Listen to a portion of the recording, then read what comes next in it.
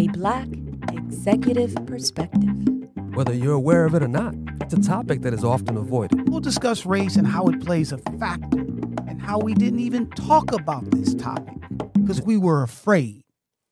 A Black Executive Perspective.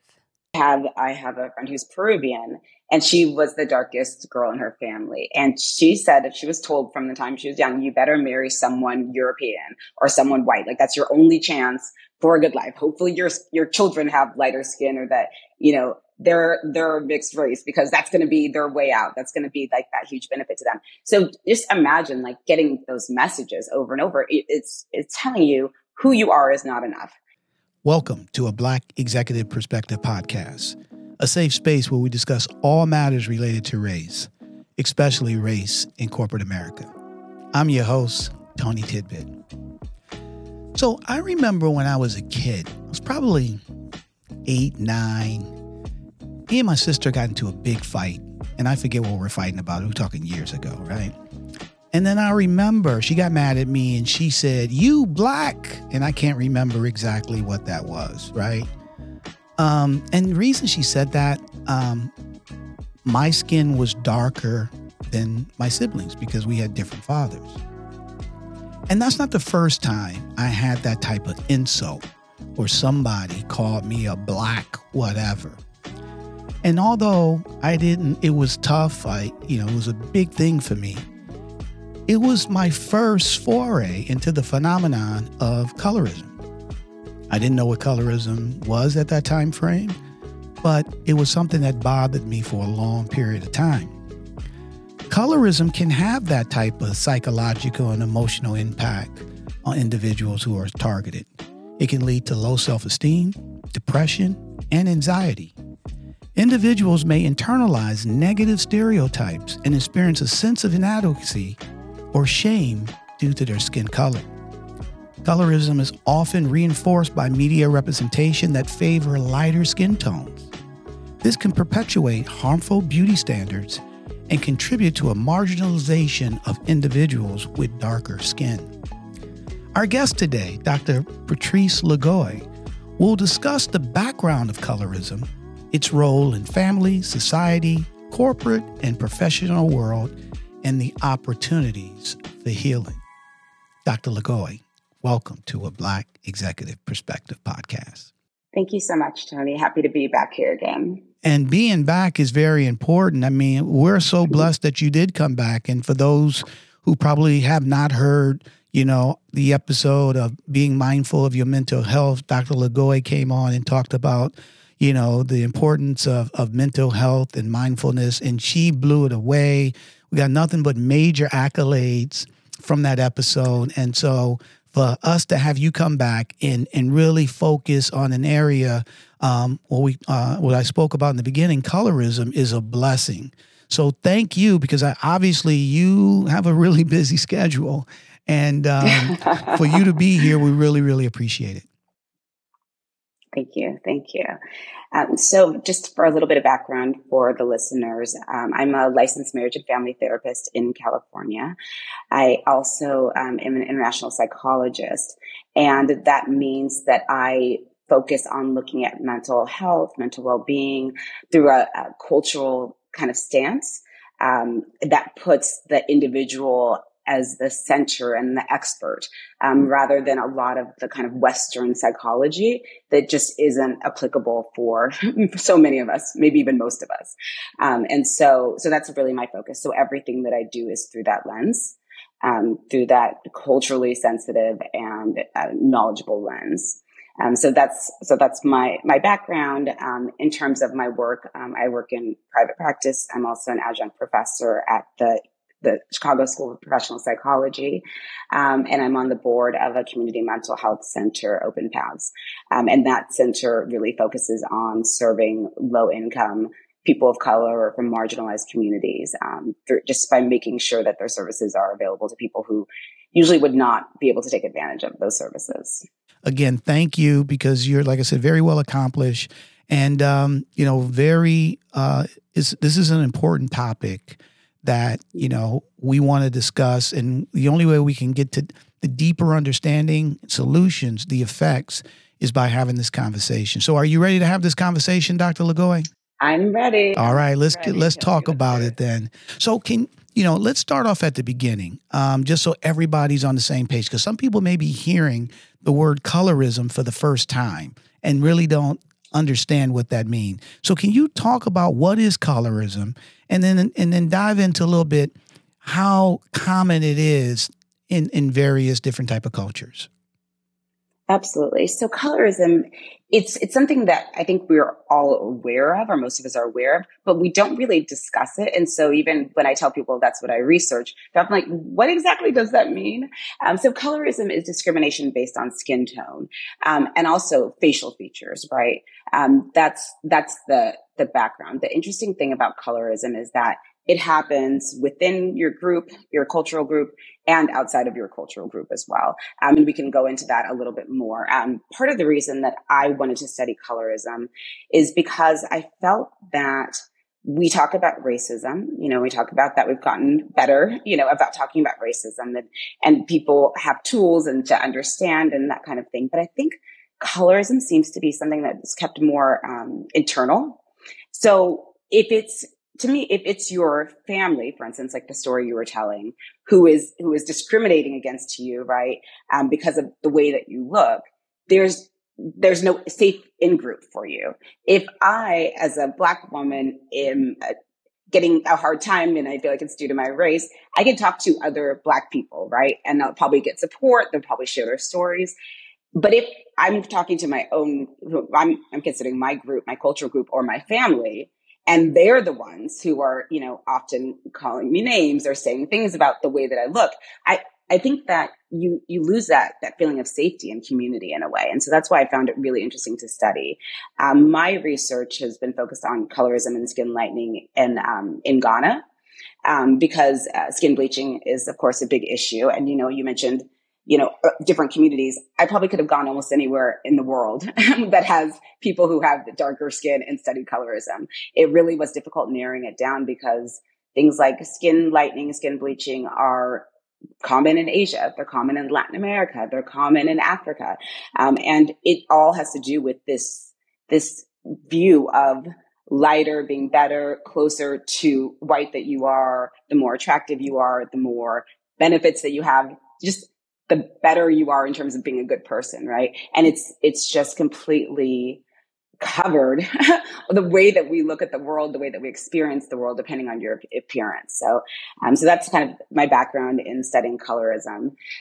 In terms of the history of it, it's really difficult to go back to a time when it wasn't an issue, and in different cultures for different reasons. I think here in the U.S., we look at it tied to slavery, right? That the people who had the lighter skin or the whiter features, that they would be able to have more benefits, right?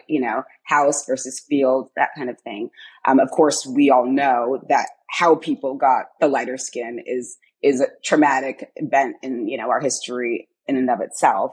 But it still has connected us with lighter being better, right? And that colorism, and even now today, like you're telling a story from your childhood, it happens every day. Those kinds of things that were perpetuated. Now, outside of the U.S., it's a little bit different, right? So if we look at in Asia, for example, it's not because of slavery, right? But having lighter skin meant that you probably did not have to work outside. And so there's a class hierarchy, right? If you were able to be inside and maintain lighter skin, that probably meant that you had more privilege, right? And so even now today, we were talking about how in Asia, there's so many skin lightening products, and it's really seen as a point of pride. The lighter your skin is, the closer to white that your skin is. And it perpetuates from there. So it's different, in different parts of the world, but it still exists. Right. So, and listen, so number one, thank you for sharing that. And I have a ton of questions I want to ask you, even just based on what you just got finished saying. So let me ask you this. And again, when I'm a kid in Detroit, Michigan, and I'm going through what I'm going through, I'm not thinking global, right? I'm not thinking this is happening all over the world. I'm hearing this is happening in my house. And like you said, there's no safety because it's happening within the group. These are not white people saying this to me. This is my family. So the first question that I have, I was 9 years old. My sister was 7. How would she know that dark was bad or dark and light was better? Where did that come from in terms of, just her thinking that I was, because I'm dark skinned, that, I got to be this black thing versus she's lighter skinned, because nobody in my family taught her that. So where would that come from? Yeah, that's so interesting, right? It's not always the family. Sometimes some families go out of their way not to make it an issue, right?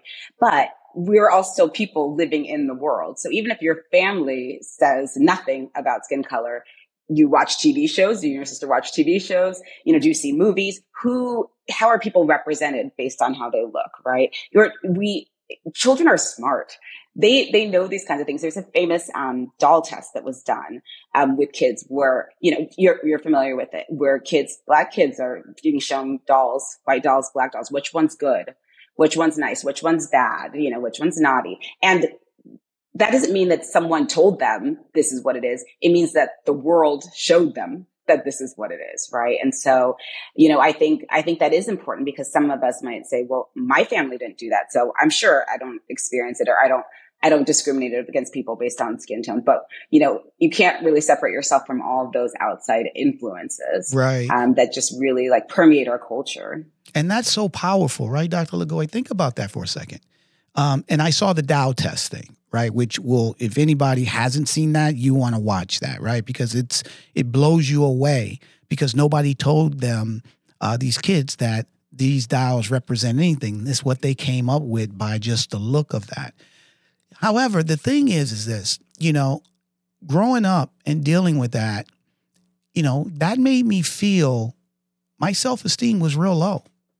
Because if somebody said, you're wearing bummy clothes, you can change that. My mother could have go out and bought me some new clothes, and next thing you know, I look better.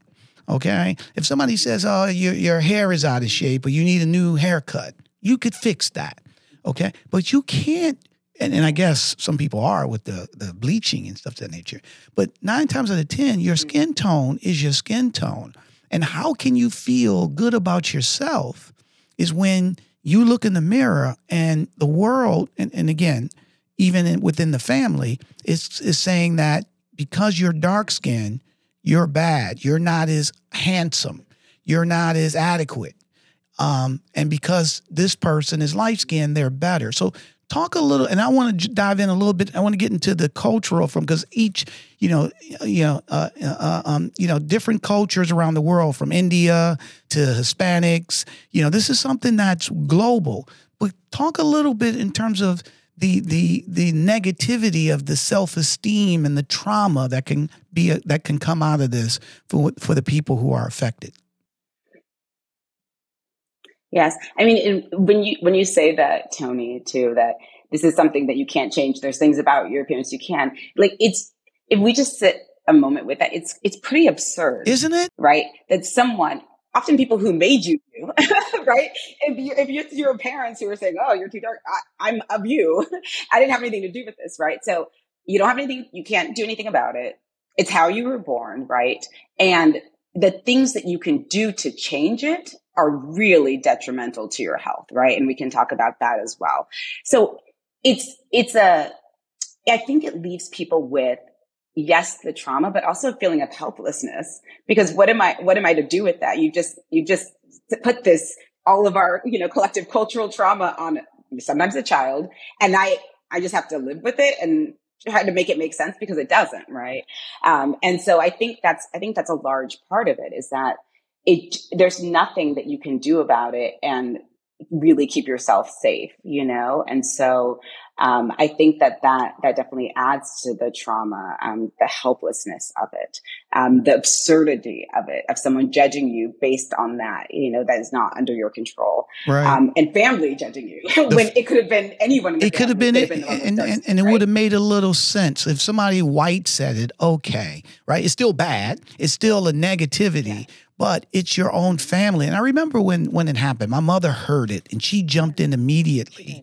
and said, what did you call your brother? You don't ever say that to your brother. So but just for my sister, who was 2 years younger, to say that, nobody taught her that, right? But you just talked about how, it's what you see, even as a young person.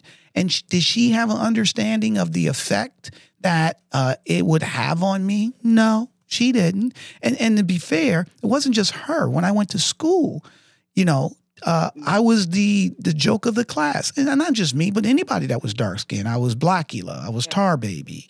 I was all these things. And at the end of the day, you can people laugh and kids are cruel. However, all that being said, the way that makes you feel about yourself, it wasn't I wasn't smart. It wasn't all these other things. It wasn't that I was a good person. I didn't have a good character, anything like that. It was because I was dark skinned. And then think about it in terms of, I wanted to date girls, right? Or I like a girl, right? My first thing is they're not going to like me because I'm dark skinned.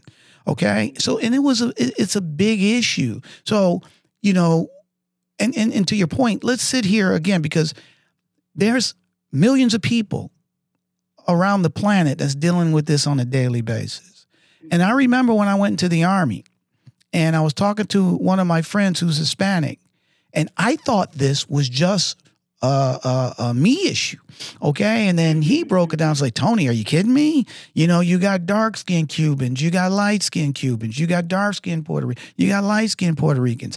And, my family, he was Puerto Rican. Within my family, if you were really dark skinned, which he kind of was, but not as dark as I am, but, they didn't even want to associate with you, So talk a little bit about that as well, because that is something that's permeating throughout the different cultures around the globe. Yeah, it's so true. When I tell people what I study, almost everyone has a story. So, I have a friend who's Peruvian, and she was the darkest girl in her family. And she said that she was told from the time she was young, you better marry someone European or someone white. Like, that's your only chance for a good life. Hopefully your children have lighter skin, or that, they're mixed race, because that's going to be their way out. That's going to be like that huge benefit to them. So just imagine like getting those messages over and over. It's telling you who you are is not enough. And so either you need to do something about it and marry someone, and hopefully your kids are, more attractive, or, have better opportunities than you do, or, this is just the life that you're going to have. And, too bad, like there's nothing that can be done about it. And, it's definitely something that is in so many cultures. Earlier you'd mentioned in India, and same thing with like the different, skin lightening products, and how closely related they are to, not specifically caste, but definitely in terms of privilege and hierarchy, more likely to have lighter skin. The advertisements that are across, different countries, are pretty unabashed in advertising, lighter, brighter skin. And people really will try, right, to do whatever they can to get ahead. And I think this is, something that is really important in this message, is I think that we can get lost in saying, okay, well, that's just a vanity issue. Wanting to have lighter skin, you just, you want to be prettier, you think that'll make you more attractive, right? And it's not, because it permeates our culture so much. There are real societal benefits to having lighter skin, to having more Caucasian-like features, right? And so, whether that's in terms of the lighter your skin is, the more likely you are to finish higher education, the less likely you are to go to jail, or, all of these, more likely to get married. There's several different factors that really are connected to it. So it's not like, okay, it's just an aesthetic issue. It's just a beauty issue or a vanity issue. It is that people who may feel like there's not a lot of other opportunities for them to advance, to socially or economically advance, may look at that and say, I'm willing to take the chance because it could improve my life a little bit, and that might be worth it. And so I think just like when we talk about colorism, it's important to talk about it as something that's still very present, very current, and also something that is not just about vanity, right? Right. It is something that, people are making sometimes calculated decisions. So I think that it's important for us to recognize that colorism or using skin products to try to lighten your skin, for example, that it's not about vanity, because I think that allows people to be dismissive and say, oh, that's so stupid. Like, who does that? Why would you do that? Because colorism and discrimination based on features and skin tone, because it so permeates our culture, there are real benefits to having lighter skin that show it. The lighter your skin is, the more likely you are to, finish higher education, the more likely you are to get married, the less likely you are to go to prison, or if you're in prison, less likely you are to get the death penalty. I mean, it really is so important, even from the time that children are little. If kids get in trouble in school, all Black classroom, Black teacher, there's a attractiveness halo. And so the child with the lighter skin or the more Caucasian like features is generally assumed to be better behaved. And a child who does not have those features may be considered to be bad, right? And so that kind of thing follows kids. More likely to get suspended in school means more likely to drop out of school, means maybe more likely to end up in, some kind of like criminal activity. It just goes on, right? And it's these little day-to-day kinds of discriminations that people don't even realize they're doing, but it happens. And so I think that when we talk about it, like, we want to frame it as something that is current going on today. It's not something in the past that we overcame, right? It's something that we can talk about today and people have experiences today. And it's also something that is much larger than appearances. Right. And so a bunch of things are flashing in my head, right? So number one, but I want to go and I want to dive into this a little bit deeper. But first, who said that Black wasn't beautiful? Where did that start? Okay. Number two, who said that light was better and all these type things? Because, and then while I was thinking this, while you were talking about, it's not just a vanity issue. I remember as a kid when I'm watching television, okay, and I'll give you some real examples here. I used to watch Tarzan, okay, with Johnny Weissmuller, that was made in the 1930s, okay? And, if anybody, I'm pretty sure everybody know what Tarzan is, but maybe you don't, right? White dude that was left in Africa, baby, grows up in the jungle. Next thing you know, he's the king of the jungle, okay? And all the natives, all the Africans were dark skinned. They looked like they were, creatures. All right. I think about Gone with the Wind, when all the slaves were dark skinned. They wasn't projected as being smart. I think about all the crime, the police series on television where you had Columbo and you had Barnaby Jones and you had, if it was anybody that was on the show that was Black, they were a criminal and they were dark skinned, right? And so, I think Shirley Temple, again, I'm dating myself here, right? But, Bill Robinson, who used to dance with Shirley Temple, he was really dark skinned. So he was a dancer. So if I'm hearing you correctly, a lot of these images that we see unconsciously makes us think or say, and not only that, just our regular society of finding a hard time to get a job, or the people that you see get jobs and stuff to that nature, they're lighter skinned. So all these things, basically, without being told what colorism is, all these things go into our psyche and basically says dark is bad and light is light. Is that what I'm hearing here? Yeah. Mm-hmm.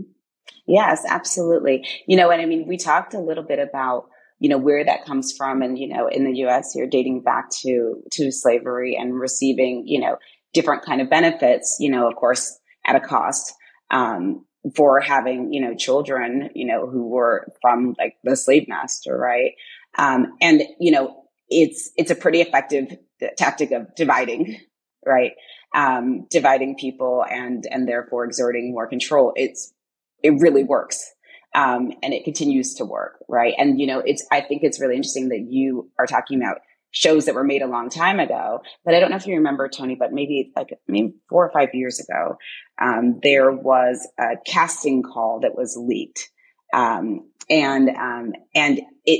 it said that I think it separated people, the women who were being cast for a movie, into different tiers. And so the top tier, let's say A, that would be a woman with light skin, long hair, no extensions, no weaves, right? And then the lower end, which were the ones who were like, not worthy of being a girlfriend, definitely portrayed very negatively. I think it said, this person would be kind of like ghetto, and they had dark skin, short natural hair, or, no extensions. It was just laid out there so clearly without shame that this tier A person is going to be portrayed this way, in this more positive way. And this tier F person couldn't be anything other than, ghetto and like and unattractive and, just, you understand what I mean? Yeah, exactly. And I know. That's recent. And that's in 2020, right? Yeah, 2020 when that's happened. Yeah, it's still there, and people have in their minds what a certain person looks like. If you're describing different people, and we have it from all of these, like if we were talking about from the time that you're a kid, all of the times you've seen, and then it's been kind of solidified by the other things you see. So even if your own family doesn't talk about it, if you exist in the world, you're probably aware of whether you receive privilege or whether you receive some kind of discrimination based on your appearance. Right. I remember, you ever saw the Spike Lee movie School Days?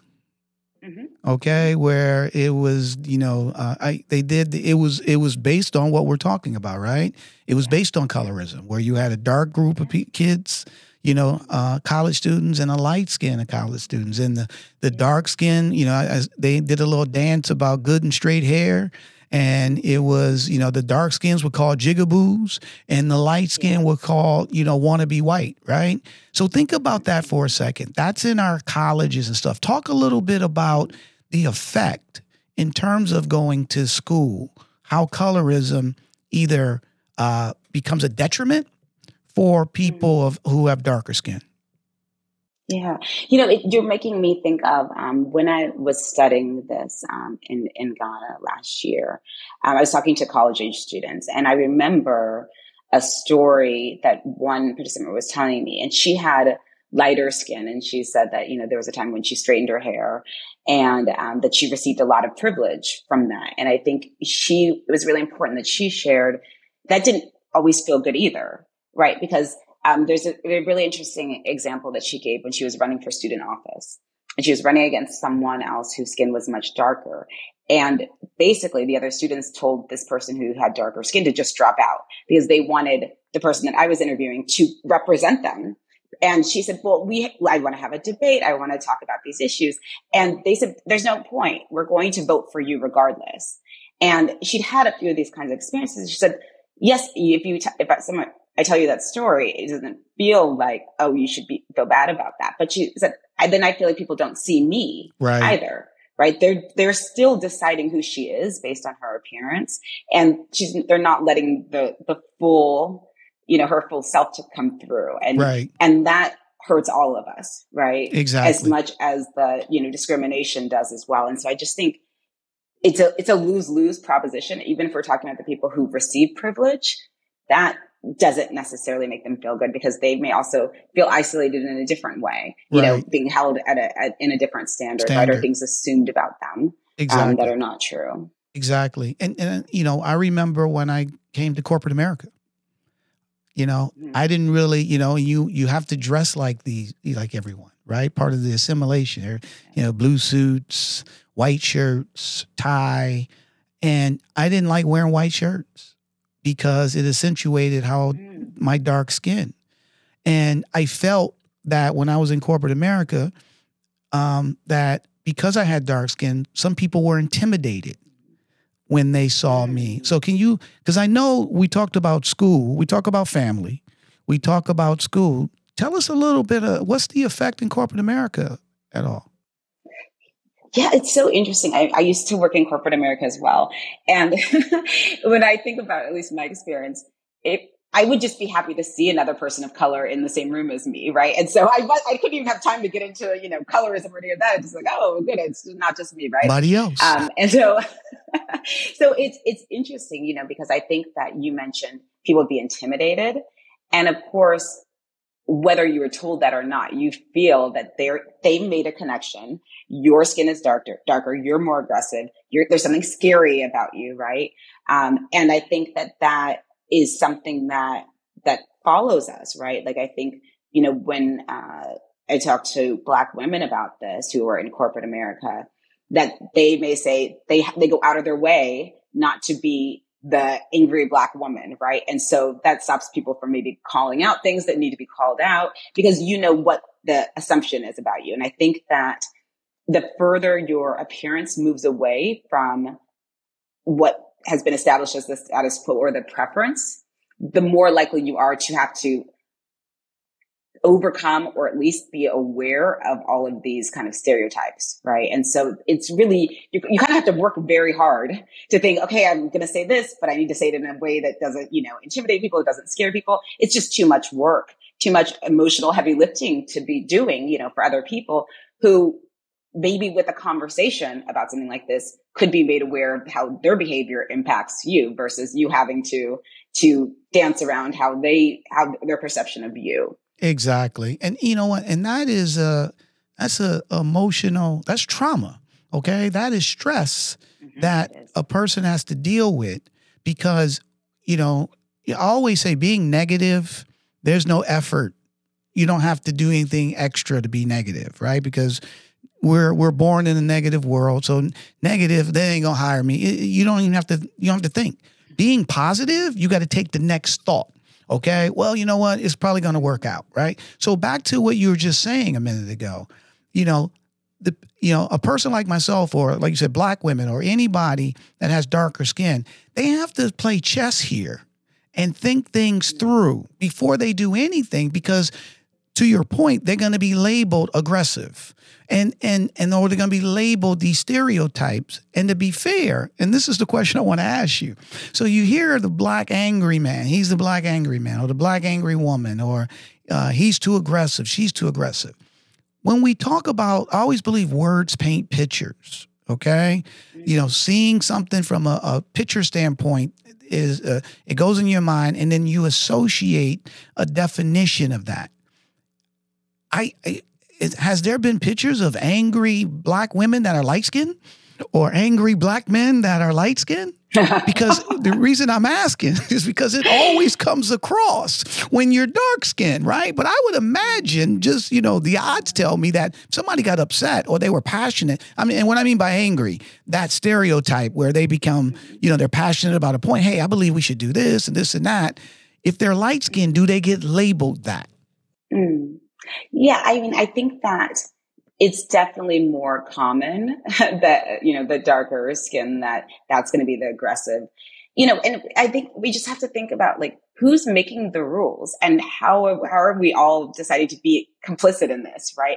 And so I think the more we talk about it, because it's not talked about very much, like it's not discussed. And so if we don't talk about it, people aren't aware necessarily of why I feel more comfortable with this person than that person. And what is it? Why am I quick to label this person as something, versus another person? So, I think that the more we talk about it, the more we can kind of say, why do I feel, or ask yourselves, why do I feel more comfortable with someone who looks a little bit more like me than someone else? Why does that person make me think like, oh, I don't know if I can really trust them or not? I think that it's a really important, the only way to kind of overcome this is to have these kind of conversations. Right. One of the things, I read this not too long ago, Dr. Lagoy, and it was about the hiring practices. And it was, if somebody had a Black sounding name and somebody had a white sounding name, the applicant who had a Black sounding name probably wouldn't get a call back, or the percentages are very, very low versus somebody with a white sounding name. Tell us now, since we're all on LinkedIn, People look you up on LinkedIn. There's a picture that everyone has on LinkedIn. People check you out if they're interested in talking to you about other type of opportunities, could be hiring, working together from a business partnership standpoint. Tell us a little bit how colorism plays in that role. Yeah, it's so interesting. When I think about hiring, I think about one of the biggest issues being people who are looking within their own existing circle to find new people, right? And so if you're not exposed and not, in community with a lot of different people, you're going to navigate towards what feels familiar, what feels closest to you. And I think that, will there be some people who look at someone's image and be like, I don't know if I'm really comfortable with them, and they'll skip over. I think that's a thing, and people might not even be able to verbalize that. There probably are a few people who will say, there's something about that person's appearance that makes me uncomfortable. So I want to go with someone who makes me feel okay, right? Who I'm used to being around this kind of person. I think that the information that we've learned about different people's names and what people assume about that, I think it's very important. I think that having your image out there and having to have a picture of yourself out there, it's hard to know how many opportunities are being missed because of that. I know people might feel that they are right, and they could very well be right. I think it does go back to that, like, who am I comfortable with, and why am I only comfortable with people like this? And how come many of the people making the decisions about hiring can make a decision based on that? Do you know what I mean? I think there's a lot of issues to kind of unpack within that question and how it impacts us in the environment. But I think a lot of it is lack of representation, right? And so, if there's one Black person in a meeting and they have to speak up for all Black people, that's exhausting, and it's not sustainable, right? If there's a lot of people of color, a lot of people from marginalized communities, first of all, no one has to be the spokesperson, which is not fun to be. And also, everyone gets to see different types of people, different types of Black people, different types of Black executives, different types of, female executives or other people of color, right? You get to see, there's differences here. The way that we all have always had to see, right? There's not, if a white man in a corporate meeting speaks up, no one's saying, he's speaking for all white men. They're saying he's speaking for himself, right? But if you're the only one, and usually the only one, then it's like, it takes on a different meaning. And I think that goes back to all of that emotional heavy lifting that we were talking about. Colorism, racism, it's all so intricately tied in. I think that where the colorism kind of leads us to is it's very insidious. You don't have to get a message saying, you don't have to have someone actually telling you this is bad, this is good, because it's everywhere around us, including in our workplaces. So based on that, and let's take this as a tiered approach, okay? So based on that, when we're talking about colorism from a family standpoint, because like you said, it's everywhere, it's global, it's in different cultures, what would you recommend that people could do in terms of, solve, I wouldn't say solve, but be able to navigate this and know, number one, that regardless of how dark their skin color is, they're still a valuable human being. They're still beautiful. They're all the things that make up beauty of a human being, not just what their skin tone is. So what would your recommendations be in terms of solving this first from a family situation? I think it's so important to think about the words that we use, to think about, what that impact might be, and to talk about it, right? I think that if you try to call out someone in your family, they might say like, oh no, I don't really believe that. But then Tony, you remember how old you were, how old your sister was. This has really been with you, Yes. your whole life, Yes. right? And so it's those kinds of things where someone else might say, it was a joke. Why are you mad about that? But words do matter. They do make a difference, right? So even things like, for example, people might say like, that person's fair, and that meaning they have light skin. But we also equate fairness with, princesses and beauty and that kind of thing. And so just like separating those kinds of things that tell us this is good, this is not, and being very aware. And if you make a mistake, we all make mistakes, then owning that. Oh, I probably shouldn't have said it like that. Let's talk about it. And I think we have to do that with our children. We need to talk about it with our friends, call out these things, right? Notice them. I think that, it's not that we've accepted them, but we're used to it. Right. Everyone's kind of used to it, and it can cause an eye roll and like, oh, okay, here we go again. But I think that, we have to acknowledge, our role in it and be open about the impact that it has, right? Like that's something that we can all do. Would you recommend, so these need to be proactive conversations, right? Yes. So in other words, Yes. and again, if this was 2023, and family had that type of dynamic where a couple of kids were darker and lighter than the other, the mother, father need to sit down and have this proactive conversation about colorism and nip it in the bud immediately versus just letting whatever happens. Is that basically what you're saying?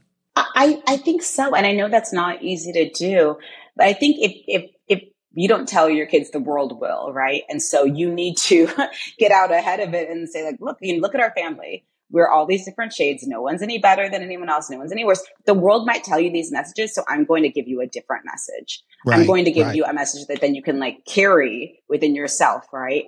And that tells you are as good as anyone else. You're not better than anyone else. You're as good as anyone else. Right. And we all just need that foundation within us so that when the world tells us that we're not good enough, we have another voice that says, I don't believe that. That's not real. That's this person's problem. That's this society's problem. It's not mine. Exactly. And I love what you said too, because you're 100% right. If the family don't say anything, the world will. Okay. Yeah. And when the world says something, you're going to be shocked. And 9 times out of 10, we don't go back when we hear something that the world says. We don't go back and say, Mommy, they said this, or Daddy, they say this. We just internalize it and we move forward. So they may never even get a chance to be able to help deal with it. My mother, once this situation happened, and then I had another situation. I think I told you when I was at school and everybody was calling me names. And I came home one day and I was crying. And she said, what was wrong? And I told her. And she, from that moment on, she kept reinforcing my self-esteem. She said, Tony, you're a handsome black boy. Sometimes she would just look at me and say, Tony, she just kept saying over and over and over again. And sometimes I knew it was my mother, right? Sometimes she would just be looking at me. I look over, I'm like, Mom, why are you looking at me? I just want to tell you how handsome you are. And by her doing that, it helped me, right? It gave me some type of solace, some type of reference point to say, you know what? I am handsome. Doesn't matter if my skin is darker. So I think though that conversation, having it early as possible is really the key, right? Yes. Because like you said, that way you'll have a force field built up. Mm-hmm. So then when the world comes, it's not going to be shocking. Absolutely. And I think that idea of you're handsome, doesn't matter what the world says, but also you're a good person, right? You have qualities that cannot be taken away from you. And I think that that's an important thing, like an important message for all people. And I'm going to say adults as well. Like you just need to hear, you are a good person in the world. So when we were talking about the doll test and it's like, okay, what doll is bad, right? Because kids think of things in that way, good, bad. And just knowing not only you're handsome, you're a good person, you're smart, all of these kinds of things that we need to give to each other, children and adults. It's so important to protect us from the world. And also, I think not just protect us, but also give us the desire to then change things, because we know that everyone's not going to be as fortunate to receive those messages from their parents or from their friends, right? And so what can we do in the world to get this message out? Like, I'll acknowledge that this is absurd, and yet here it is. Right. And so what are we going to do about it? How are we going to talk about this moving forward? Like, what do we need to create in terms of conversations, in terms of changes, so that we don't keep perpetuating this cycle, right? And I think, talking to your family is one of those things. Talking to friends. And I'm not saying don't go up to all your friends of color and be like, let's talk about colorism. I'm not saying that. I'm saying think about what you can do, right? Think about what you can do to notice your behavior and what you can do to change your behavior and change your words. And speaking of that, taking that to the next step, what solutions would you recommend from a corporate society, right? From hiring practices, from promotions, from even breaking those stereotypes of the angry black or black man or black woman? Yeah, I think that, the way that DEIJ, for better or for worse, in some ways has become more common within corporate, environments, that talking about this as well is really important, because I think that someone might say like, oh, I have black friends, or I hired, this black person. And if this is not part of your culture, if it's not something you've experienced, you may not be aware of this. You may not be aware of this kind of the biases that people have. And I think that including that in these trainings and these discussions that people have in corporate America it's really valuable, because it gets people talking. I cannot tell you how many people had never heard the term colorism, but then when I explained it, oh, okay. Yeah, got it. Or at least with examples, like we were talking about the casting call, you told a story. And actually it made me think of something, Tony, that I just want to quickly share. When I was in first grade, I was the only black kid in my class. And I remember this kid called me burnt toast. And I was like, what? And I thought, I didn't necessarily equate that to having lighter, darker skin. There was no one else but me and my sister in the school who was black. But I went home and told my parents. My parents were like, that kid doesn't know anything. Like, you're fantastic. You're like beautiful, smart, all these things. Right. And so I went back to school the next day and I was like, you're dumb. Like, you don't know what you're talking about. Whatever. It was Right. First grade. My insults may not have been that great, but anyway, I was like, oh, this is not about me. This is this kid's problem, know? And I think that would I have felt safe to do that to my parents if I felt like they were criticizing me because of my appearance? Probably not. Right. And so what would that have done to me if I didn't get a chance to have that corrective conversation, and that repair within my family, within a place where I felt safe, Right. So I think sharing those kinds of stories like you shared with me, and, I'm sharing with you, if that happens, and that happens in an environment, it gives people work environment, it gives people examples of what that can feel like, what those offhand comments can feel like. And it's not the people of color in your workplace. It's not their job to show you their trauma and, help you heal and that kind of thing. Right. So I think we need to be really, really, mindful of that. Because that's more emotional heavy lifting, right? I'm talking about training by a professional, not, asking someone to share all their vulnerabilities with you. I can share that with you now because I feel comfortable with you and, we're not at work, right? I think that in the corporate environment, we have to just be very, very mindful of how these kind of sensitive subjects are discussed. Mm-hmm. And someone may say, I don't want to talk about that. I don't feel comfortable or safe enough to talk about what happened to me in this work environment, or I don't want you to be thinking of that story every time you talk to me. And so I'm not going to share it. And that's fine too. A completely appropriate response, right? That's fine too. Yeah. I think to your point though, and yes, it needs to be with the professional. There needs to be training. But I do think that this topic needs to be a part of the DE&I curriculum, because this is, and again, this is subconscious, unconscious for the most part. However, there's a real effect here. And, the more, like you've been stating throughout our episode here, the more that people are aware, right? The more that they can be able to say, okay, you know what?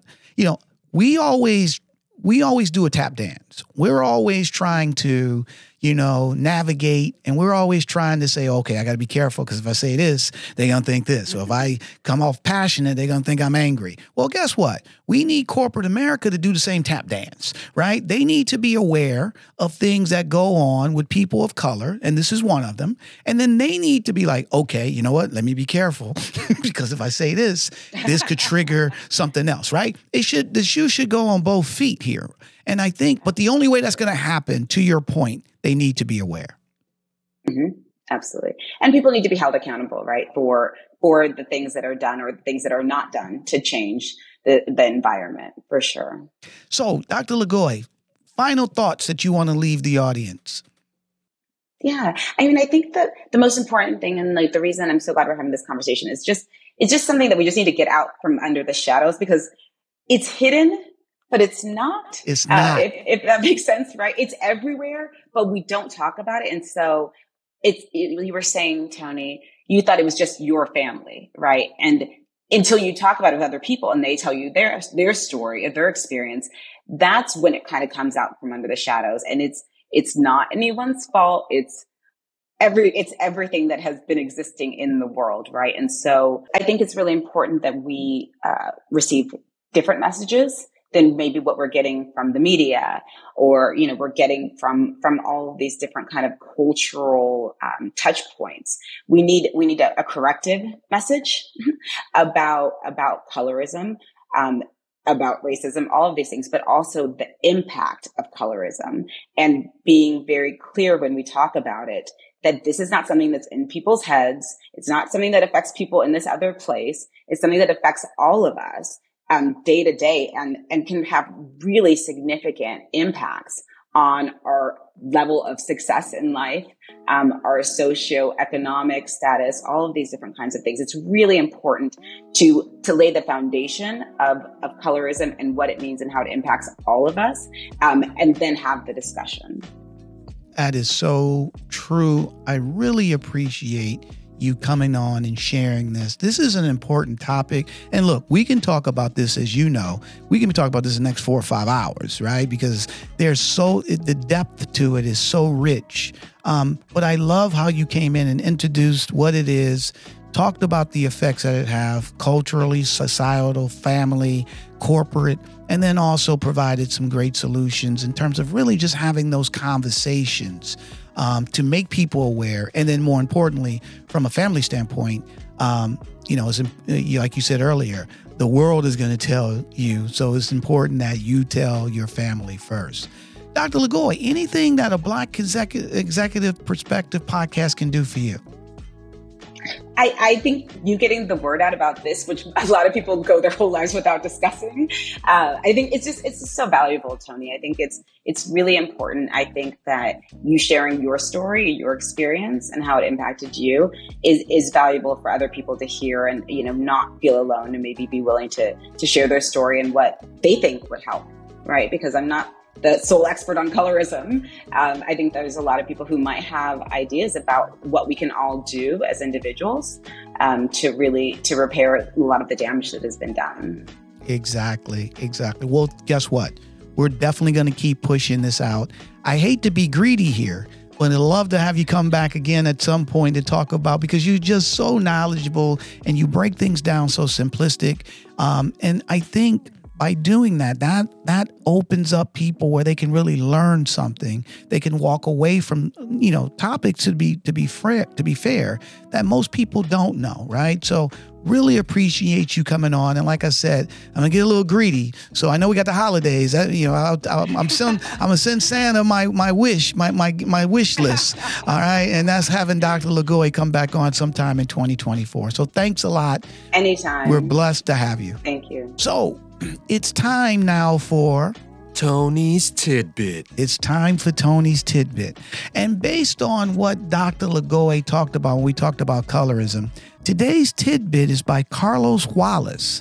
And the tidbit says, skin color is nature's paintbrush, creating a masterpiece of hues that leaves us in awe of the beauty that surrounds us.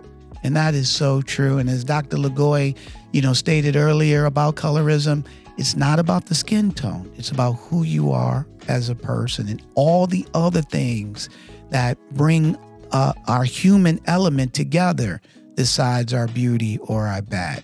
So I hope you enjoyed this episode of Colorism by our guest, Dr. Patrice Lagoy. If you enjoyed this episode, please go to our website, sign up for updates at blackexecutiveperspective.com. Leave us a rating and review. You can follow A Black Executive Perspective and listen to our podcast wherever you get your podcasts. You can follow us on all the social platforms, LinkedIn, Twitter, Instagram, Facebook, YouTube at Tony Tidbit BEP. For my fabulous guest, Dr. Patrice Lagoy. For my executive producer, Double A, I'm Tony Tidbit. We talked about it. We love you, and we're out.